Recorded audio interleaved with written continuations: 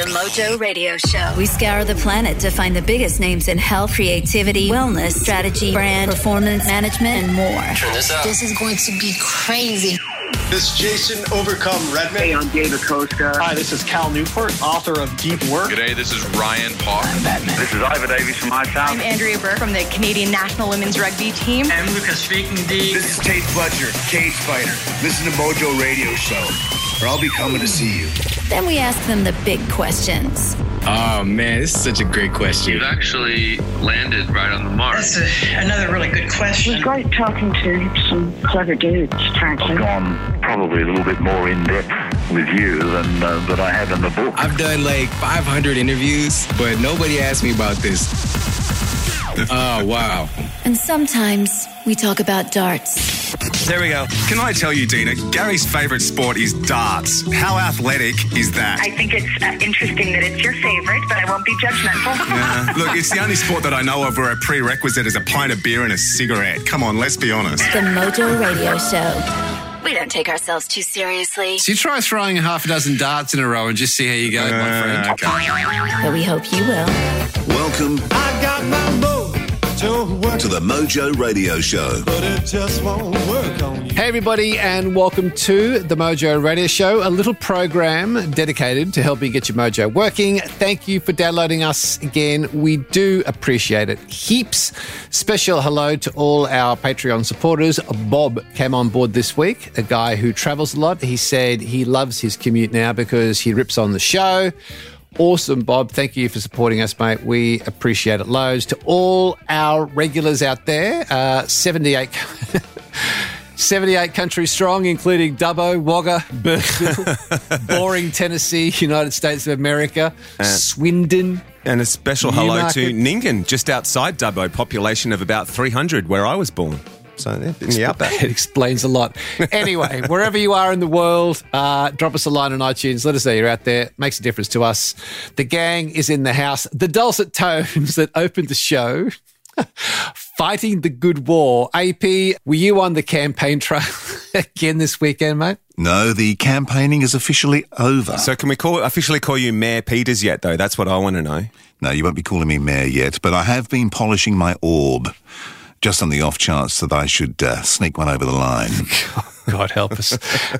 Anyway, time to check our tickets with our driver, Robbo. Another big week at the Voodoo Basement. Global domination of production and noise. Oh, of course. That's our motto. That's plastered all over the wall.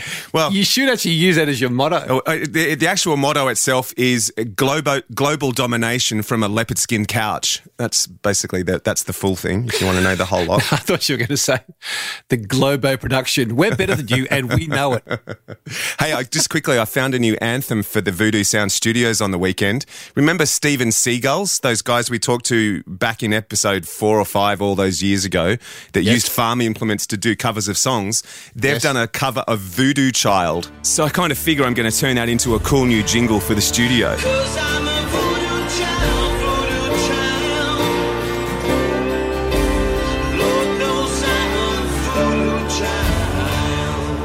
You've got to love a good anvil. Yes, you do. Last week's guest, who I'm going to say, I loved that interview. And as you may have heard, as the interview went further into the evening for Matt, he was 4 whiskeys in, and it did get colourful, it did get interesting, but we got some great stuff out of it. And everyone who's a Patreon supporter will hear more of Matt in the backstage pass, which goes out. But anyway, note, Matt has just become number 1 on the New York Times bestseller list and number 1 worldwide for the book we talked about called Thank You for My Service. So wow. Congrats, Matt. Yeah, well done. It's awesome. Congrats to all the guys at Black Rifle Coffee. We were so privileged to talk to Matt at the time of launch. The audiobook is brilliant. I mean, it's Matt. If you like the interview, you'll love his book. He's a real character. The Mojo Radio Show. Lola, we have a guest on the show this week. He's a strategist in getting things done. What do you have based on getting things done to get our mojo working? What do you got? How's this one?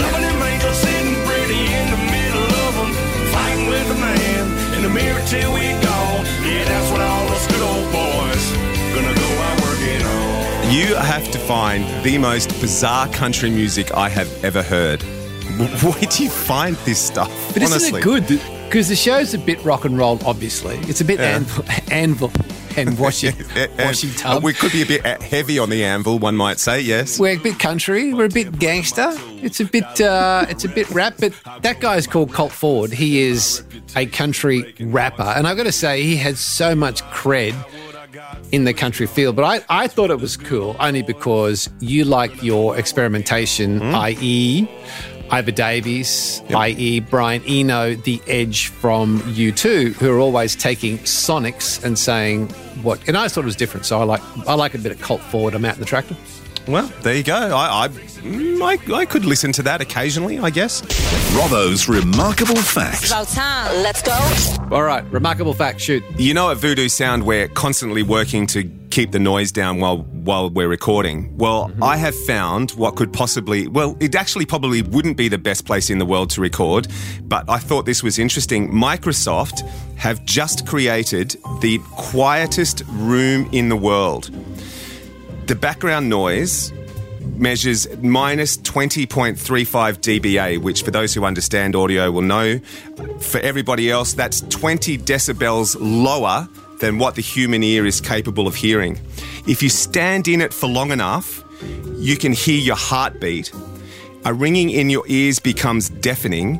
When you move, you can hear your bones grinding. And eventually, you lose your balance because the absolute lack of reverberation sabotages your spatial awareness. How freaky is that? That's insane. Isn't it? Absolutely. The quietest room in the world. They reckon if you stand there long enough, you can actually hear your blood pulsing through your veins. Insane.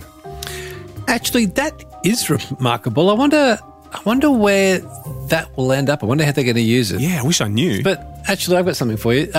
Same but different. Different is good. You would know Little Sipper, being the Instagram guru that you are. Yeah, of course. Anyway, she's an Instagram person, better known as Bethany Ugarte. Okay. To her followers, she's known as @Lil Sipper. Anyway, the point is, this was put in a blog, since I don't follow this person, but a pear-shaped and bumpy skin avocado contains smaller seeds, which means more avocado. A round-shaped and smooth skin contains a larger seed, that means less avocado. So if you like your avocados and you are fat adapted, and avocados is a wonderful food, if you go in, if it looks pear-shaped and it's got a bumpy skin, grab it because you get more for your value. And it's something like 2/3 more. And I've got to say, the reason I share this, I find it quite remarkable that this is a thing, is I have bitched and moaned to myself in my own little head, which is quite scary, about how you open an avocado up and it's all seed. And I go, well, why? What's happening to avocados? Are we just being ripped off? We're paying $2 or $3 Australian for an avocado and it's all seed.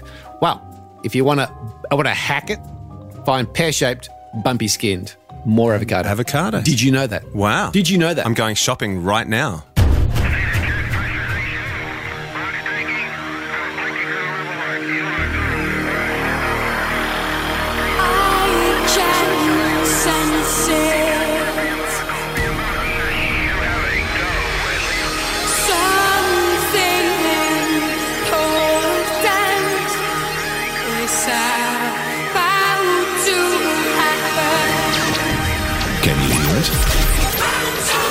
It's coming. Check it out.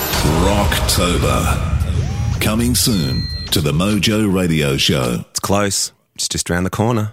Chris McChesney is considered by many to be the world's #1 strategist on the topic of execution. Now, without getting stuff done, you can have a brilliant strategy, but it's nothing more than a plan that will never see the light of day. When I contacted Chris, it made me think of a show we did, I think back in season 1. It was a guy called Dr. Adam Fraser, said that something like 63% of strategies never see the light of day.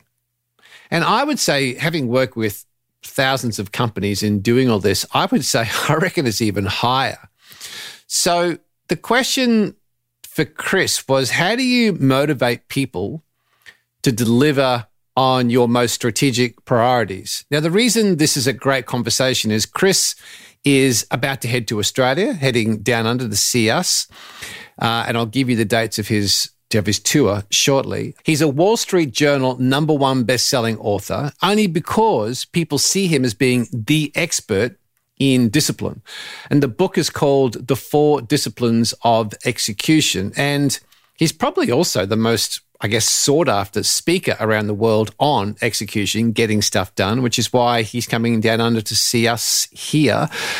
So, Chris, welcome to the Mojo Radio Show, mate. Thank you. I'm excited to be here. I appreciate it. When people meet you, Chris, for the first time, walk up and ask you what you do, how do you like to reply? Oh, I hate that question. Oh, man. I always like saying too much, right? I avoid it at all costs. But if they pin me down, if they make me, I try to explain my field as, helping leaders execute when it requires a change in people's behavior. That's the fewest number of words I've been able to get it into. Okay, we'll take that.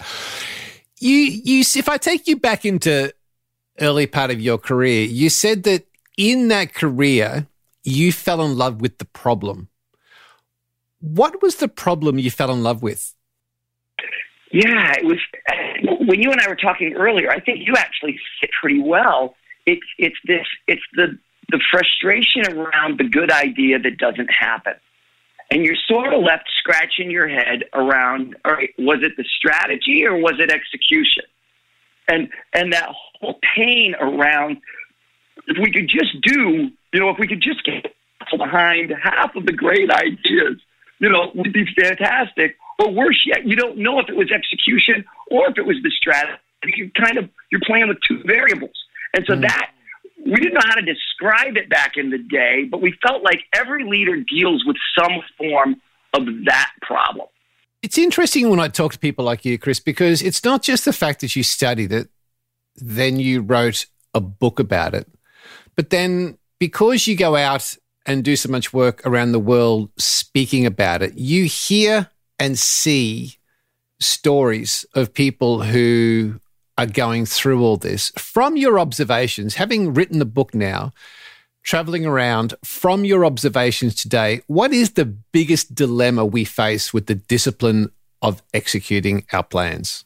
I believe this has its origins 10 years before the book came out.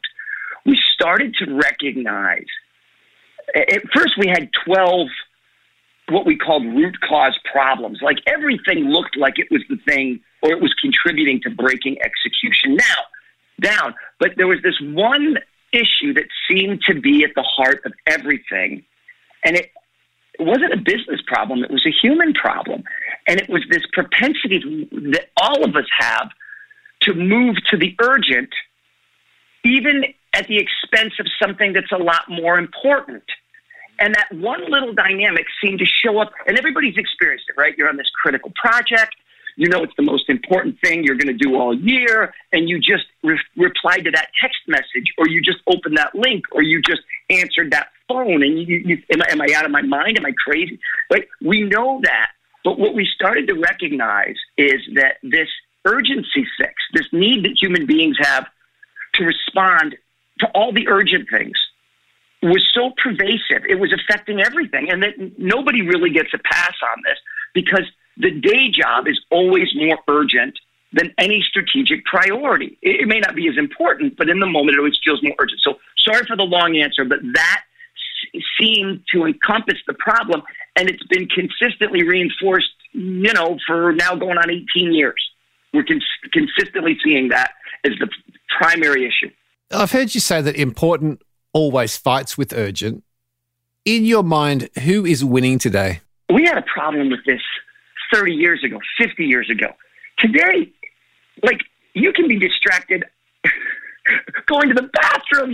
We can get at you anywhere. Like the number of distractions, it seems to be getting worse. And everybody seems to say that. As a matter of fact, companies, clients of ours, all want to say, and we describe this, by the way, we call it the whirlwind, right? All the things that are acting on you all the time. And everybody likes to argue that theirs is the worst. You have no idea what we do. Every day we pull off the miracle. There's so much going on right now. So, yeah, it doesn't seem to be getting easier. Do you know, you just said that this problem was 30 to 50 years ago you were thinking about this. And before I sort of jumped down that off-ramp, it made me think about you as a kid, Chris, because you referred to yourself as a Ritalin kid. And I'm curious to say that back then you were the kid who was distracted. In your life as we sit here today, how have you overcome the tendency to be distracted in your own world? Wow. Wow, what a question. I'll tell you, it doesn't matter if you write a book on the topic. Every time I bet against focus, I seem to lose. Like, you know that feeling where you go, I can do one more. We can do this. We can go a little further. I always lose. And so I always sort of look at myself as the person who needed the 4 disciplines of execution more than anyone. I've got a co-author, Jim Hewling, who's the embodiment of this. He is cool and disciplined and clear, and I'm I'm the idiot that needs the medicine more than anyone. And so I just tell you, it's been a constant struggle. But eventually you start to respect the laws of the universe. And you start to say, okay, despite my frantic personality and enthusiasm and my love of the next new shiny thing, I'm gonna focus. And I've just had to humble myself to that law of the universe. Before we go into the systems and the processes and structure around this, Chris, I'm interested in the psychology of it, because I think we all go through that moment where it's just one more.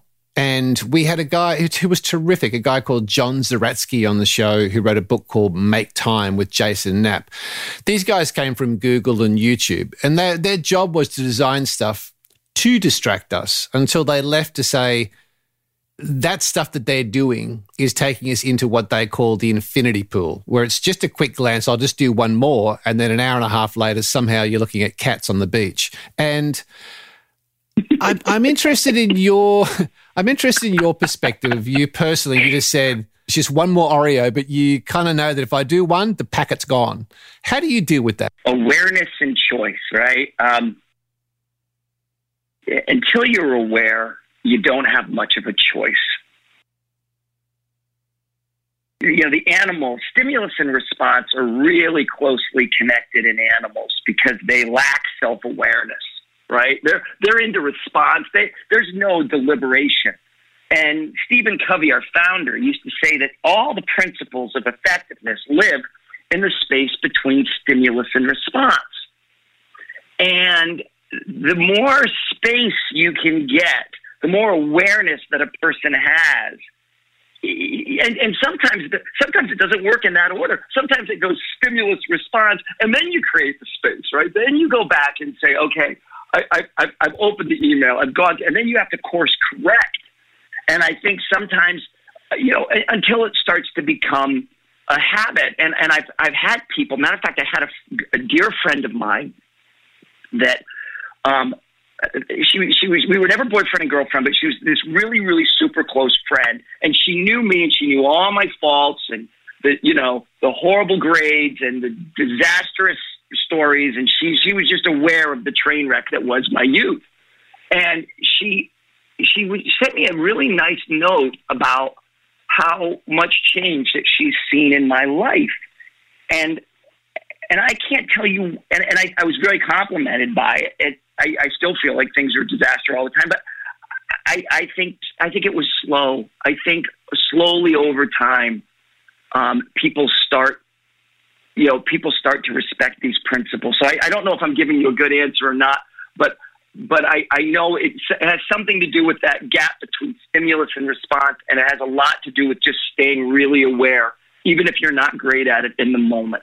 I think it's gold. I actually think that is executional gold, Robbo. I don't like executions though; they're not nice. Well, actually, I'm gonna take an off ramp here, and I'm hoping Chris will stay with me on this. But I think it's gold 180. Gold 180. I'm going to tie a few things together here. You're just making it up as you go along now. Seriously, no.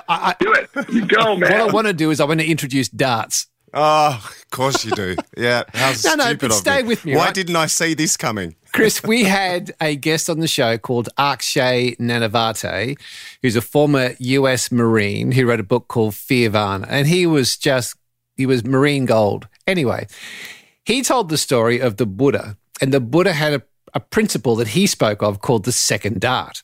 And he said, the first dart is what happens. The second dart, before you throw it, you need to think about how will I react? What will I do? The reason I tie this to gold 180 is that the stimulus is the first dart. Before you throw the second dart, you think about your response. So you take a breath, which creates the space. That's what I'm hearing. And I think that's such a great piece of advice, is that we just get on and we open up Instagram. Before we know it, we are just throwing darts. We never have the awareness to stop and go, okay, is this really value? Is this really important?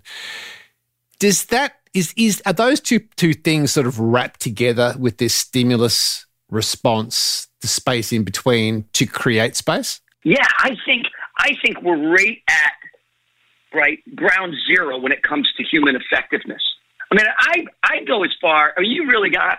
We can ditch the 4 disciplines, and we can go here for an hour if you want. I love this topic. This is why I worked for Stephen Covey for free for 4 months before they figured out I was a stowaway.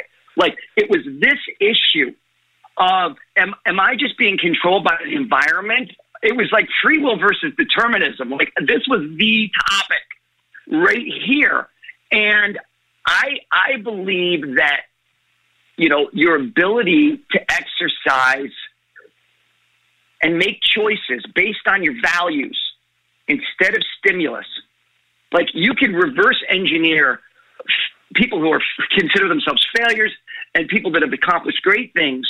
And I think that it will correlate beautifully to that idea of whether a human being is able to make and act on their values, or whether they are just a creature, being determined by their environment. I really think that's the whole thing is right there. And and I'll just say this last thing: we don't try and overcome that issue with the 4 disciplines. We're not trying.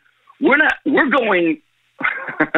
We're working with the flawed human experience. We're not trying to fix it. And so as we get into the disciplines, don't let me forget to sort of come back to say, look, we're not trying to overcome the urgency addictions. We're actually gonna work around them. We're gonna work with them a little bit. We're not trying to rewire human beings. Just to get us on a side road here, just for a second, Chris, you've got 7 kids, right? Yeah, how's that for focus? 7. Just one more. Jeez, I've got 5. Yeah, Robbo's just cashing his chips because you've got 7. Yeah, 27 to 9 years old. I've got 16 down to 1. Ooh, okay, you have the harder road right now, brother. Robbo's working on a full rugby pack, so he's still got a few more. He's still pumping them out, but we've got almost a back line. Mate, I've got to say, you've just gone to the top of my guest list with 7 kids. That's amazing. Is that a scrum? One short of a scrum. Yeah, take out the number 8. Scrum, that's great. Here's my question. We've talked about that. We've gone darts. We've talked about stimulation, response, creating space, awareness and choice. I think that is such valuable gold. My question is, this little side road we're going to take just for a minute is, how have you gone about teaching a son or daughter about the topic that Dad is seen to be a world expert in? Growing up, how have you gone about getting this message through to your kids? Because if, Cal Newport said on the show that focus is the new IQ. How are you going about teaching your kids in the home about the stuff that you are being paid good money to stand on stage and talk to executives about?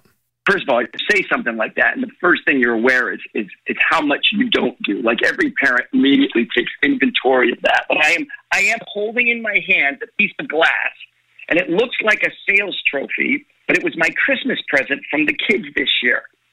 And the one thing that I have tried to do as a parent, and amongst all the things I've screwed up at, is I've tried to get one-on-one time with them. And sometimes it's 3 or 4 different kids a weekend doing something. It's breakfast. It's running some errands. But that's been my single focus as a parent is I make no progress with those kids when I've got a couple of them with me. Until it's one-on-one, nothing moves forward. This is my one rule of parenting. And the piece of glass I'm holding says the Windshield Talk Award to Christopher McChesney, and it's got a little picture of a sports car.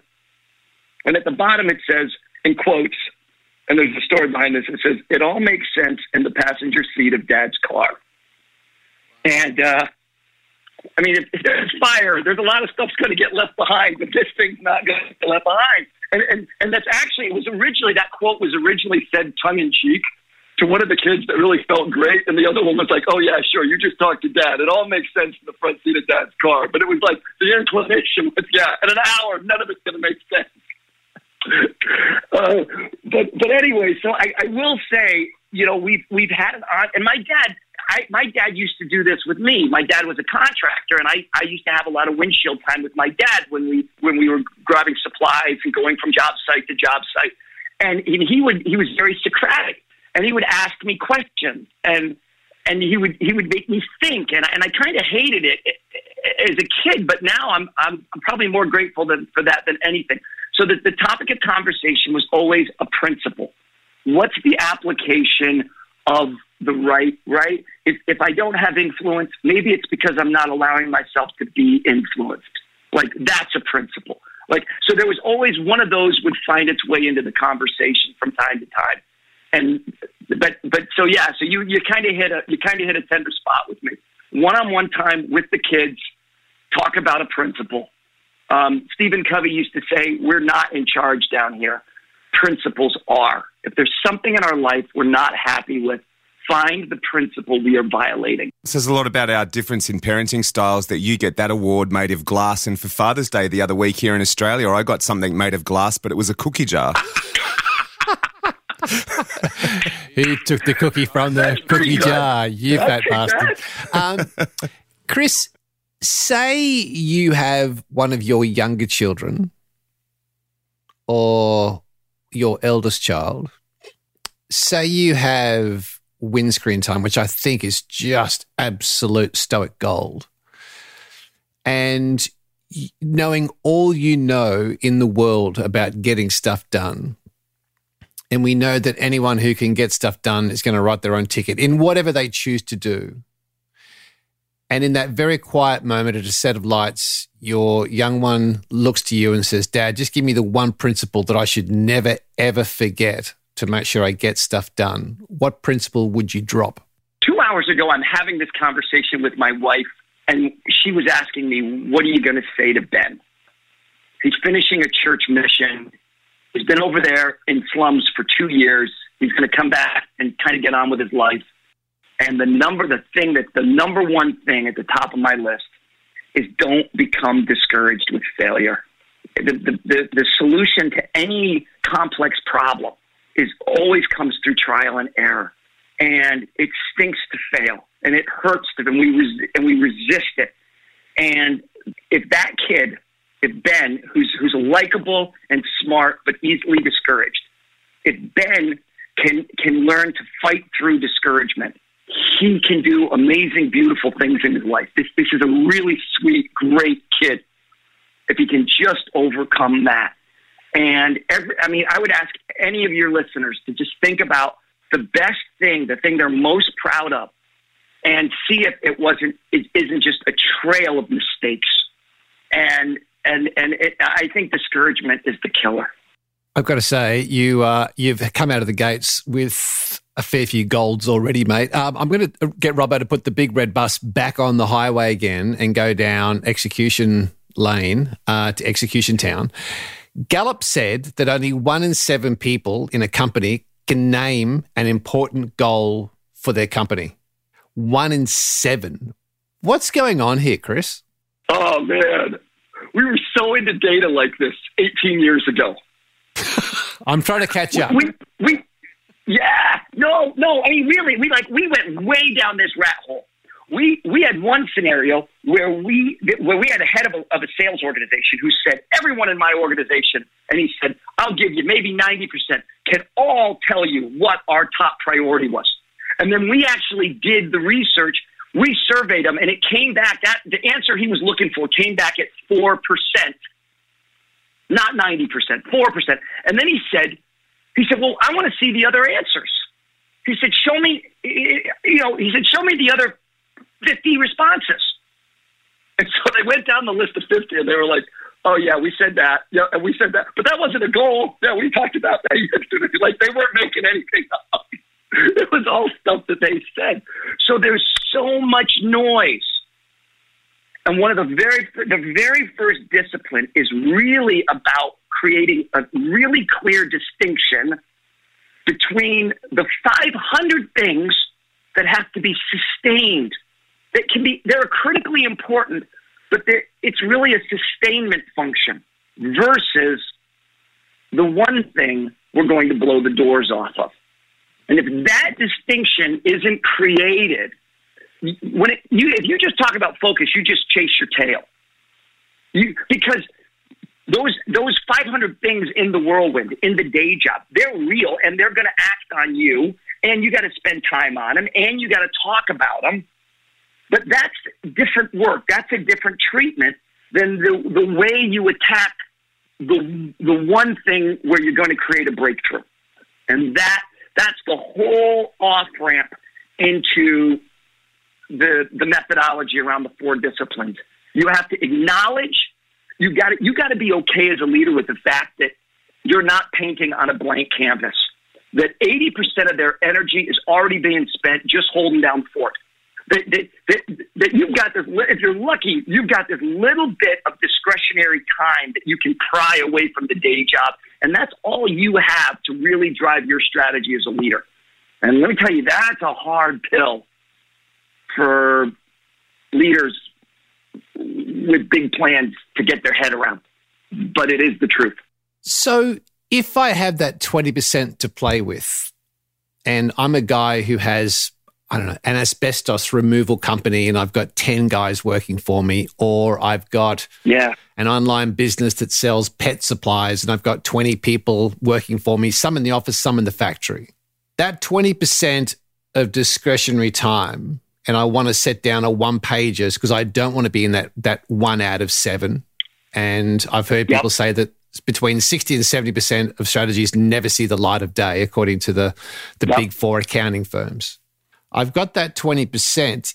Is part of that not over-goaling, Chris, and actually being, back to your point, being very disciplined? Is that kind of where you're going with this? Yeah, well, you're teeing it up beautifully, because if you take that 20% and now you're starting to piece off that 20% against 5 or 6 different objectives, it's ludicrous, right? If you're living under the delusion that you have 100% of their time and energy, you can talk yourself into 5 or 6 objectives or goals.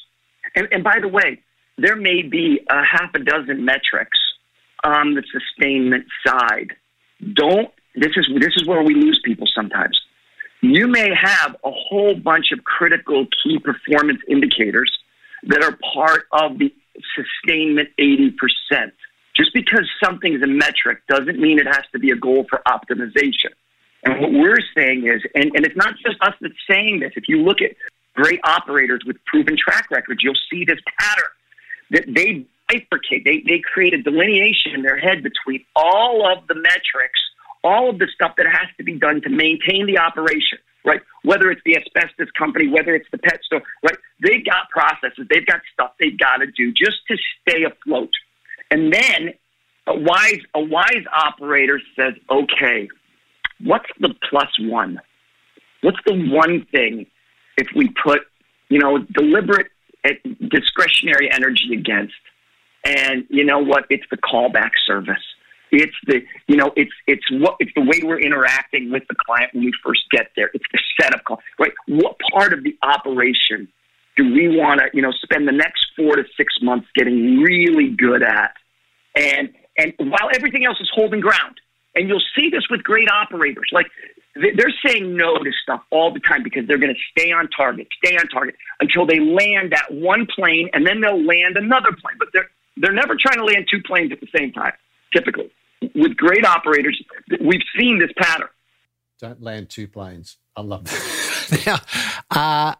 Yeah, and you got 30 of them in a holding pattern. Yeah, right? They're all over the I think sky, and you're tracking them. Those are your KPIs. But when you got to land them, bring them down one at a time. God, it's gold. You just talked about metrics and measurement, and I heard you say if we don't track results, we lie to ourselves. Do some people really just not want to know, Chris, that they go, well, if I don't know how we're going, then it won't show me up? Because it just seems that not many people track where they're going. They have a 2-day offsite, set all these grandiose plans, but when you check in with them in 30, 60 or 100 days, they got no clue where they're going. Is there some people just not want to know and intentionally lie to themselves? It looks that way from the outside, but I don't think it's conscious at all. I think what tends to happen is there's actually a lot of metrics in most operations once they've grown past adolescence. Like once they've got a couple dozen people, it doesn't take much, and they're measuring everything. The problem is it has nothing to do with the goal. Like all the metrics seem to live over in the day job. And when it comes to the strategy, when it comes to the +1, and here's the watch out, the leader finds themselves trying to execute on a philosophy or a concept instead of a clear, measurable target. And it's sort of the first great sin in execution. And you love the concept because you can talk about it in cool ways, and you've really refined your speech, and you like listening to yourself talk, and everybody tells you how great it is, and then nobody does anything. Like you say you do your speech, and then they smile at you and thumbs up and tell you how great you are, and then you leave, and 30 seconds later, they're all back in the whirlwind doing exactly what they were doing before you showed up. And it's getting leaders to say, oh, okay, I get that it's a concept right now, and but what would it look like in the form of a target? Like, how do I know? And maybe there is no one target that perfectly represents the concept, but I'm going to pick the very best one that I can, and that really starts the process right there. But sometimes that's a real struggle. But that's sort of the first psychological step, we think, is get it out of philosophy. The language of execution is targets. I got a starting line, a finish line, and a deadline on this thing. It starts to get real. You've said the most strategic work you do will seem like you are wasting time. Why is that? Okay, in the moment. Oh, this is a really interesting paradox. And there was a book written, Stephen Covey co-authored it, but it was led by a guy named Roger Merrill. In the early 90s, he wrote a book called First Things First. And in there, he talked about a phenomena he called urgency addiction. And he said it had all the markings of a gambling addiction, of a drug addiction, an overeating addiction. And it's really quite a fascinating little piece that he wrote up on the urgency addiction.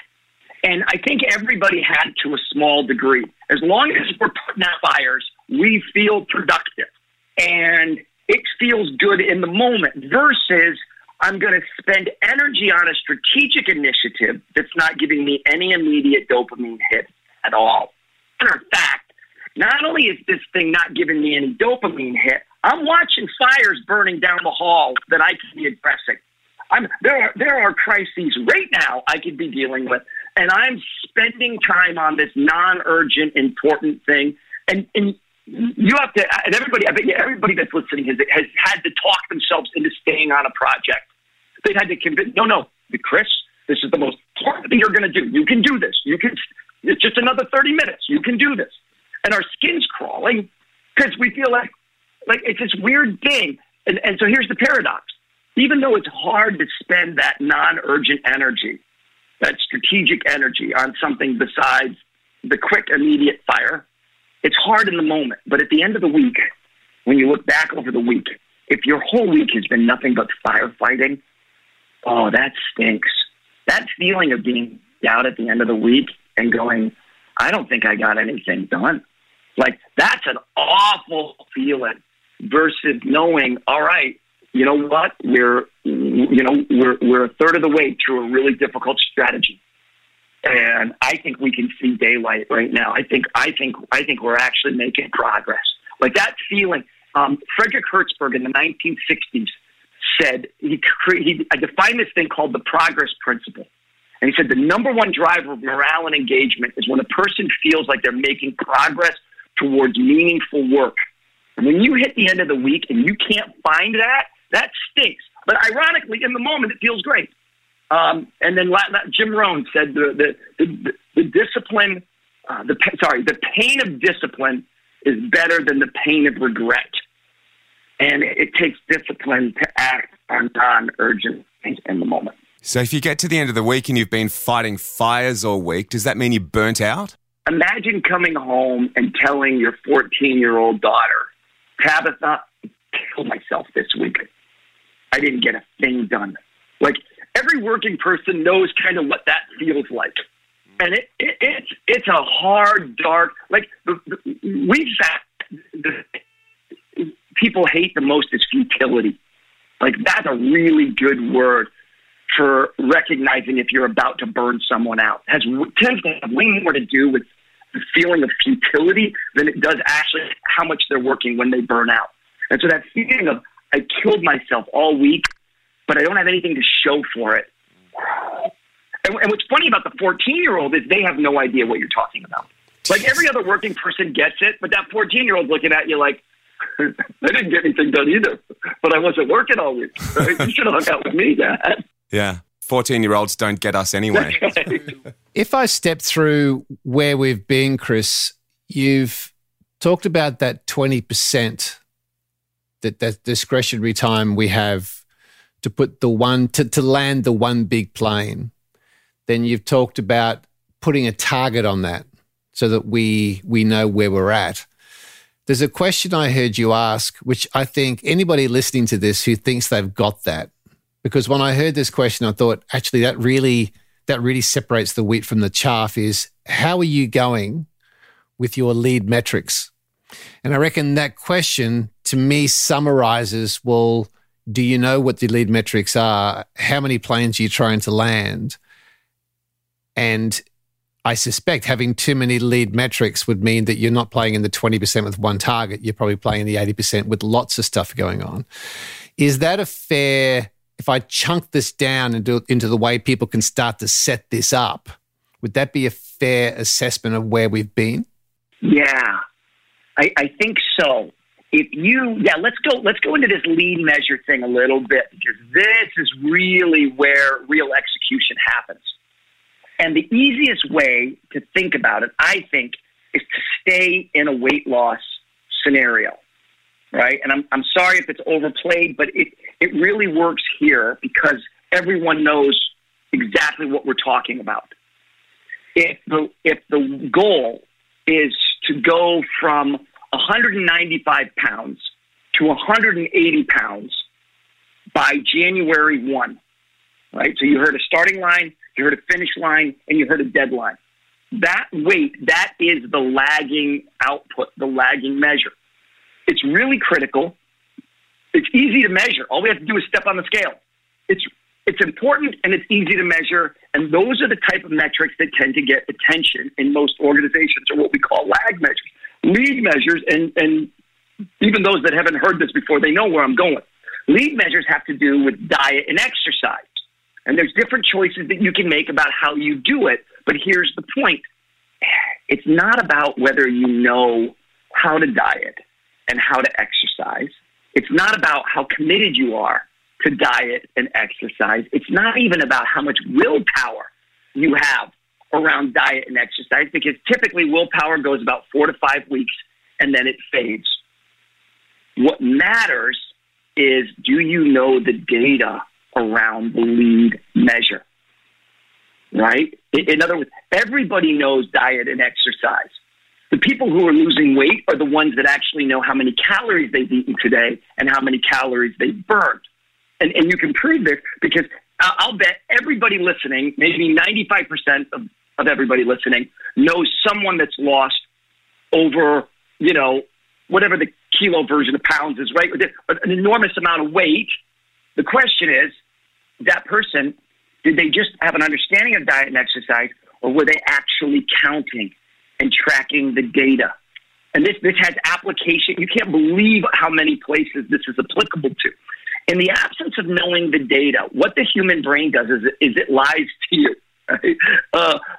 We call it confirmation bias. It just tells you, right? Because you get on the scales and you go, oh, that can't be right. I didn't eat dessert one time this week, and I'm sure I think I exercised like 3, maybe 4 times. I'm not sure this diet exercise thing actually works for me, or maybe these scales are broke. And in our brain, we remember all the times we did the right thing, and we don't remember when we didn't.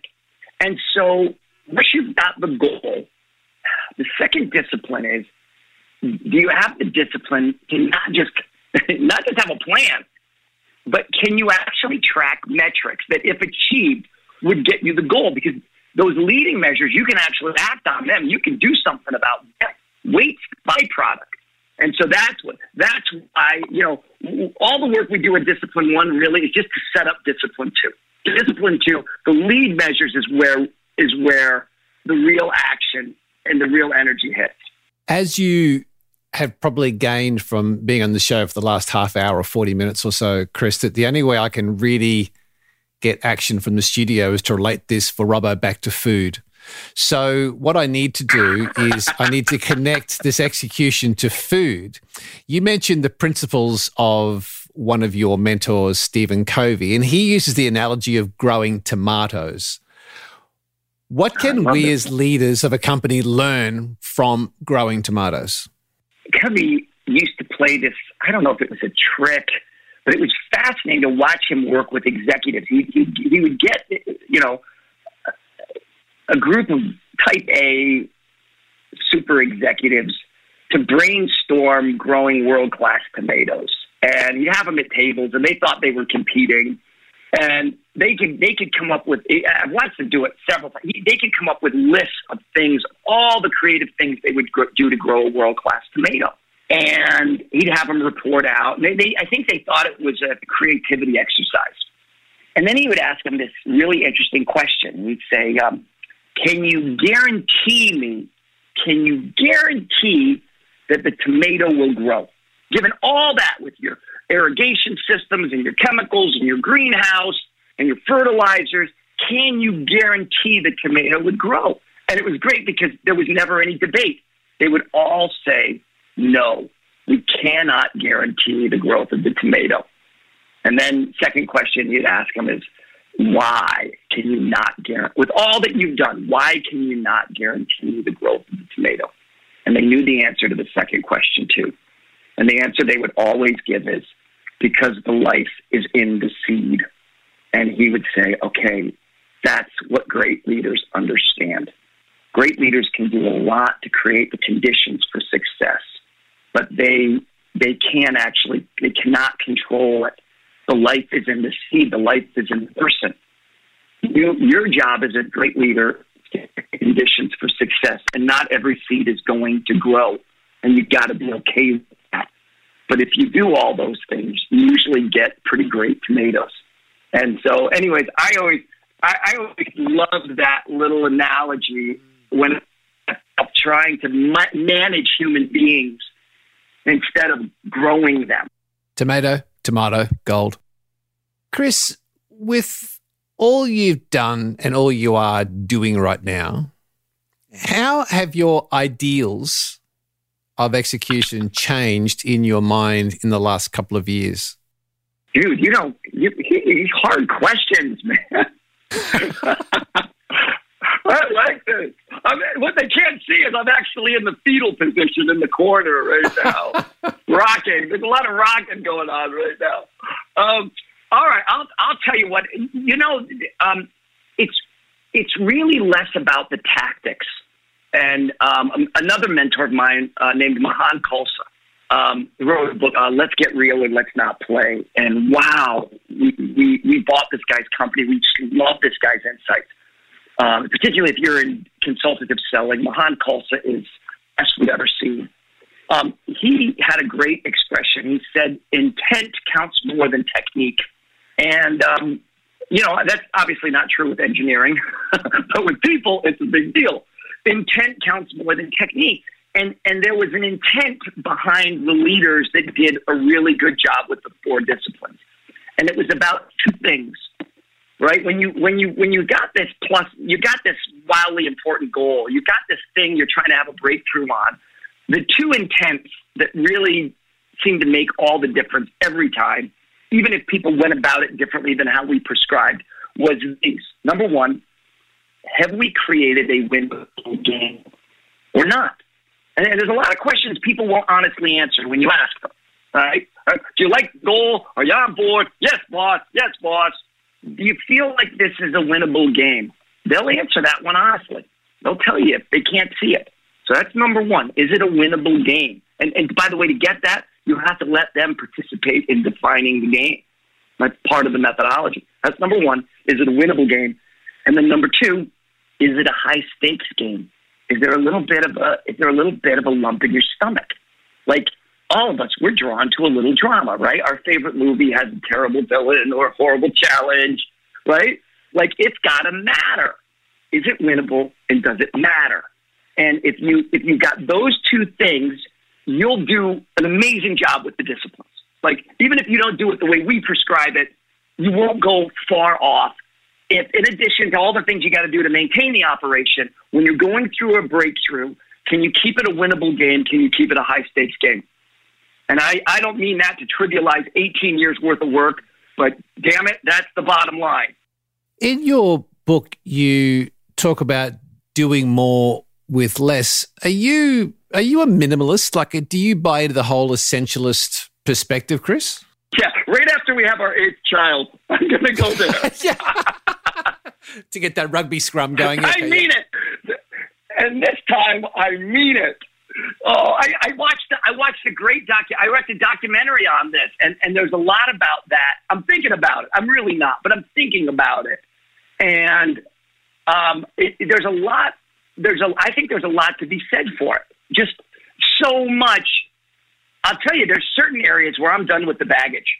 Like, there's parts of my life where there's friendships, there's relationships. Like, I'm 52, and I don't know how old you guys are, turning 50, like, I don't know, that was like a blessing. That was like a gift. Like, 70% of the stuff I worried about people thinking, for some reason on my 50th birthday, I lost it. So I think in a lot of ways, I really am trying to be concerned about a lot less. Obviously, the reason you went to work with Stephen Covey, who's one of the great, I guess, personal development and business writers, leaders, philosophers certainly in my lifetime. I'm 57, so as much as I can remember back being in business, Covey was always a huge influence on all of us. And he said, one of the comments that he made that you stand by is make and keep a promise to yourself. What's a promise that you have made that you are keeping to yourself? Wow. The top of my list is that one-on-one time to the kids. I mean, I got broken promises to myself all over the place on a lot of fronts. And I overpromise. And like I said, these disciplines, they don't come natural to me at all. I overcommit. I'm the king of it. But the one promise I have kept for 28 years is I have spent one-on-one time with children, with my kids, and I don't have words to tell you how grateful I am for that one promise. Because I have a different, unique relationship, beautiful relationship with all 7 kids. I mean, and they're different. Oh my God, we could cast the Breakfast Club with this lot, right? They could not be any more different. But and the relationship is different with each one of them. But I wish I had one on the business side I could rattle off, but that one is just so dominant. It's funny.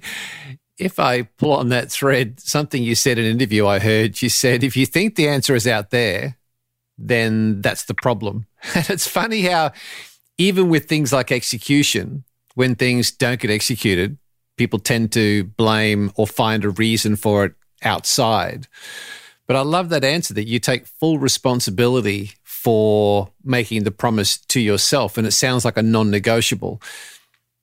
Do you still find that in business today where people are pointing outside and they think the answer is outside of themselves as opposed to being inside the leader? It's epidemic. Don't even get me started on politics. Like, that issue is just huge. And politicians know how to play that card. Wow. And feed that sort of victim mentality so well. Like, they've got like a black belt in it. But, Covey's saying, if you think the problem's out there, that thought is the problem. You have to own it. And, one of the nice things about my job is I get to meet some extraordinary leaders. And my favorite ones, and I'm seeing faces, they tend to get this principle very personally. Like, at a personal level, they always look at themselves first. And for however much they're working on the organization, they're always working more on themselves. And that's really been a consistent thread. I really think that is that's one of those first principles.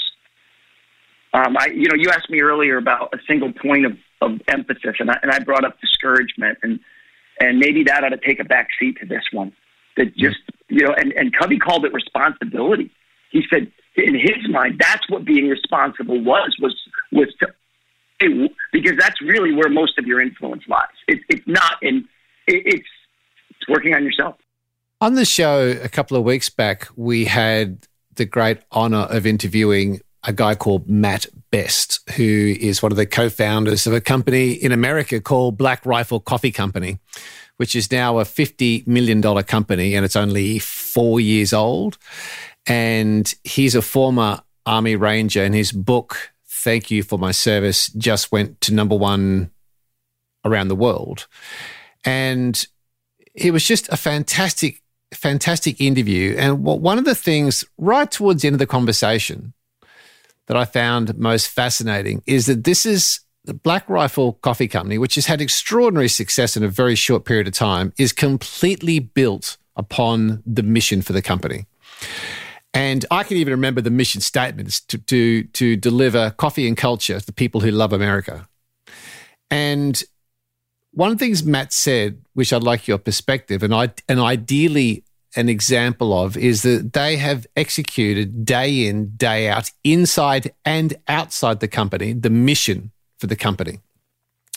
And one of their key metrics for doing that is to employ 10,000 vets within the company, and they're on their way. And what's so powerful, which I thought was absolute coffee gold, was the fact that they have this every time you hear these guys talk on video, on a podcast, on their website, their merchandise, everything is about their mission. And they do a nice job of executing inside the company and outside the company to their people and to the customers. It's just the whole company is built on this. Yet, the reason I want your perspective on this is that I see companies that have this mission or purpose. It sits in the front of a business plan. The leader can't remember what it is. The board can't remember what it is. The people have no clue, yet they have this thing. Execution for me is not just in the strategic plans, but to me it also is, if you have this thing, and we should, because it's great, it should be greater than the company itself. Do you have a nice example of someone, Chris, that's taken a mission or a purpose within the company and has actually executed in an outstanding way? Yeah. Just about every case study we have revolves around that dynamic. And when you ever read Viktor Frankl's book, Man's Search for Meaning? To me, this is the one I always go back to this work, that how connected the human soul is to a sense of meaning and purpose. And organizations like this and leaders that have been able to create great purpose can weave other objectives into that purpose, have an enormous advantage in unseen ways. And But then there's this other world where there isn't a macro grand purpose behind it. And you're a leader in that world. And you don't have, you're not trying, you're not affecting, the quality of life for cancer survivors. And you're not, you're not doing anything that anyone on a social or global level could evaluate and appreciate. And what we've started to see is micro purpose. I'll just invent a word. And that in the smallest things, you can get, like we had early on, we were working with Coca-Cola. This was before we understood any of the human dynamics around our work. And Tom Blackstock, don't ask me how I remember his name, but I do. And Tom Blackstock in 2003 was the head of supply chain for Coca-Cola. If you're out there, Tom, it's been too long. And Tom called the Franklin Covey Group into downtown Atlanta, the Coca-Cola headquarters, and he wanted to talk about one of the pilots we were doing for them. It was a Minute Maid plant in Paw Paw, Michigan.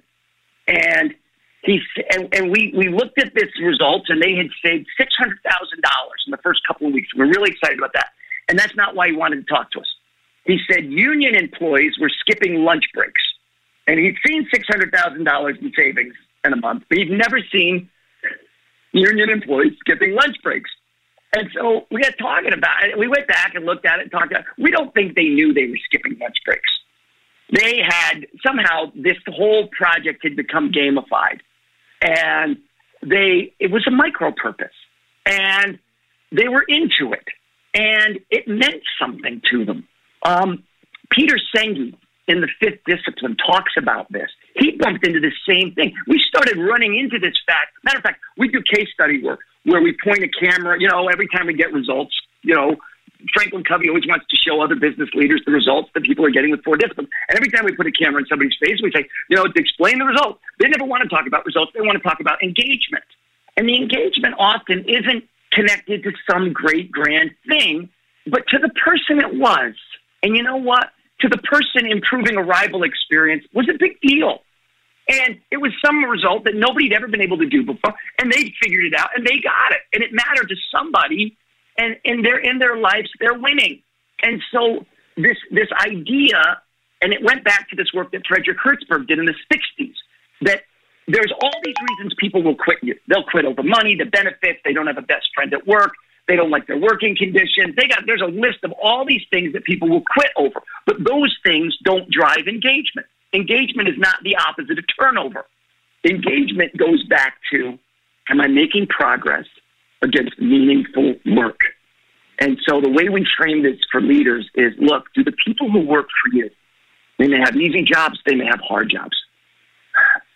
But somewhere in there, and it doesn't have to be around their whole job, somewhere in there, is there a winnable game?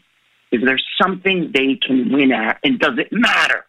If it does, now, if you've got a great super mission statement and you can link that micro mission statement, now you're cooking with gas, right? But a lot of times you don't have. But the question still applies. Do the people who work for you feel like somewhere they've got a winnable game that matters, at least matters to you, their boss? And the last thing I'll say on this is, it turned out to be a heck of a tip for parenting. Because if you have teenagers, you have drama and an unending amount of it. And what we started to do was not pay attention to the drama. We started to pay attention to the one question. Is there somewhere in Sarah's life where Sarah's winning, right? Or Mariah, or Ben, or Aaron, or Natalie? Like, does that kid have some place in their life where they're progressing and they're winning, and it matters? And that is our favorite truth that's come from this work. Is there a winnable game, right? That really matters. One final question, Chris, before we let everybody know where to find you. It's really interesting talking to somebody who wrote a book called The 4 Disciplines of Execution. People will read that book, but they have to execute by reading the book. What's the one part of the book everybody wants to skip in the execution of the 4 Disciplines of Execution, where they want to skip it, but they shouldn't skip it? Discipline 1. Everybody thinks, we got our goals. What's those lead measures? the psychology in getting the targeting right and separating the sustainment from the breakthrough is the part everybody gets wrong before they call us. Like when we get called in, nobody calls us, by the way, that doesn't try it first. Everybody's tried it first. And everybody gets, and it has to be the way we wrote the book. We've obviously written the book wrong in some way. Now, I mean, the right words are in. I'm taking responsibility. The problem is not out there. You people are not the problem. We screwed up somewhere in the book. Pay really close attention to the dynamics around discipline one, particularly if you find yourself saying, lead measures is really hard. No. Getting the goal targeted right is hard. If you get the targets right, the leads show up. At least good hypotheses. If the leads feel hard, you didn't do discipline one right. So that's a great question. Love that question. I could spend 3 hours talking about this. It's a topic I'm actually very fascinated of, the psychology and the execution of execution, but we're very mindful of your time. Chris, this has been just such a delight. It's so valuable. There's so much gold. People who want to follow up on you personally, the book, the work you do, and also your trip to Australia, where do you send people? All right. Hit me on LinkedIn, Chris McChesney, and I'll direct you. Or you can, there's a growth faculty in Australia. Go to the growth faculty website later this month and in 2 weeks. Wow, that's coming fast. We're in Sydney, Melbourne, and like how I said that, by the way, and Brisbane. Nice. And I absolutely, and I'm not, I know everyone says it, but I adore Australia. And I fortunately, I get to go back almost every year, and I have the best time. So, yeah, we're there. And then, let's see, the website, Chris McChesney at 4dx.com is a direct website, or just hit me on LinkedIn and I'll direct you. You are seen as being a world expert in this topic, and it's easy to see why, Chris. We really appreciate you getting us into your calendar of what's going on in your world. Thank you, mate. You've just dropped so much gold for us. It's been terribly valuable. And safe travels out to our beautiful country, and I hope we put on some good weather for you, mate. Thank you so much. Swing by if you can. And gentlemen, thanks for the questions. Really very thought-provoking today. I really appreciate it. No problems. And watch out for the drop bears. Getting your mojo working. This is the Mojo Radio Show. This is quite curious for me. I went into Spotify and I put in, give me a song that was about getting it done. This is what I got. Lola, play Getting It Done by Riston Ingram, please.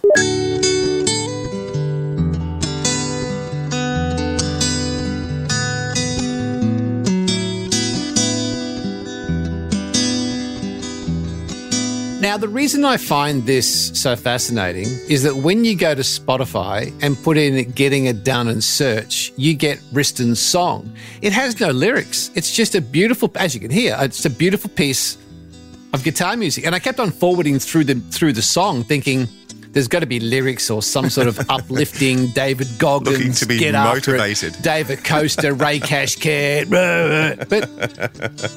What I thought about this is how beautiful that when you really go back to it, there is no great trick to execution, which Chris talked about, it's just focusing. And that's what that piece of music is about, is just chill, relax, breathe, and focus. It's actually quite simple. You pick out the most important stretch goal, work out what are you going to do about it, work out the next step, and do it. And I just find it way cool that a song is called Getting It Done. And the funny thing is, there are a number of songs on Spotify around this topic, and quite often, many of them have no lyric. It's just beautiful music to contemplate. Don't you find that a bit interesting? I do. I really like instrumentals too, and that sounds like a really good one. So I will actually have a listen to that in full at some stage. Absolutely. I have added it to my writing list. The other thing that I found, songwriting list. Yeah, lyric list. When I was listening to Riston, it made me think of Akshay Nanavate. Does that name ring a bell to you? Yeah, part of the show 3 or 4 weeks we'll go.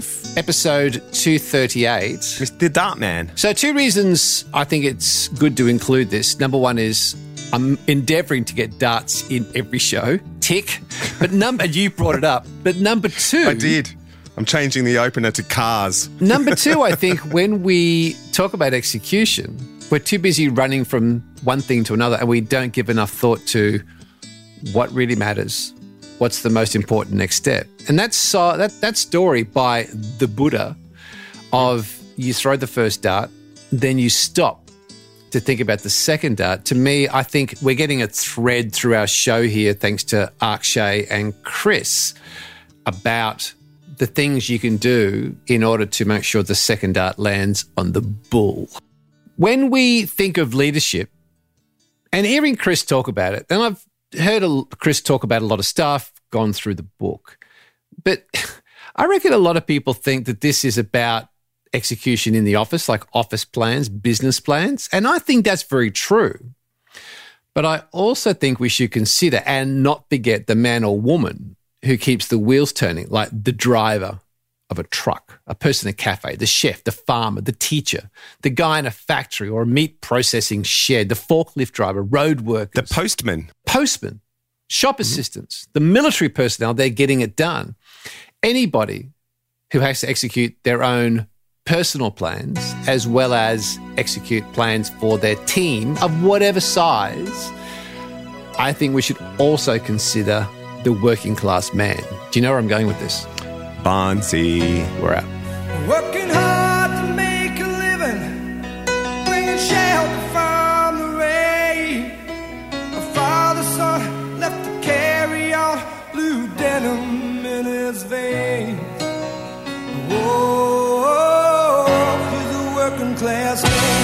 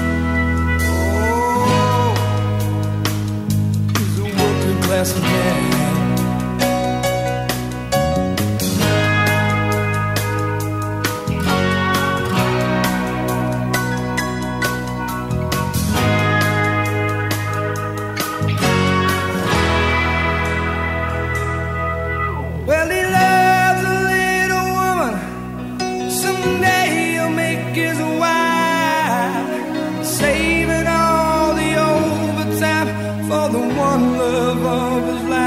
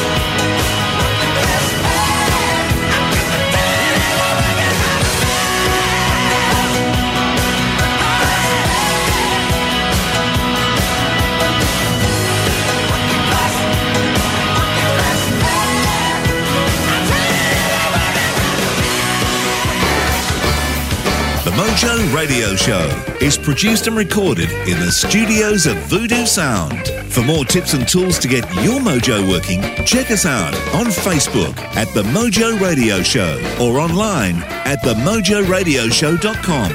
For more about Gary, see GaryBurtWhistle.com, or to polish your next audio or video production, check out voodoosound.com.au. And for the right voice, realtimecasting.com. Andrew Peters speaking. See you next time.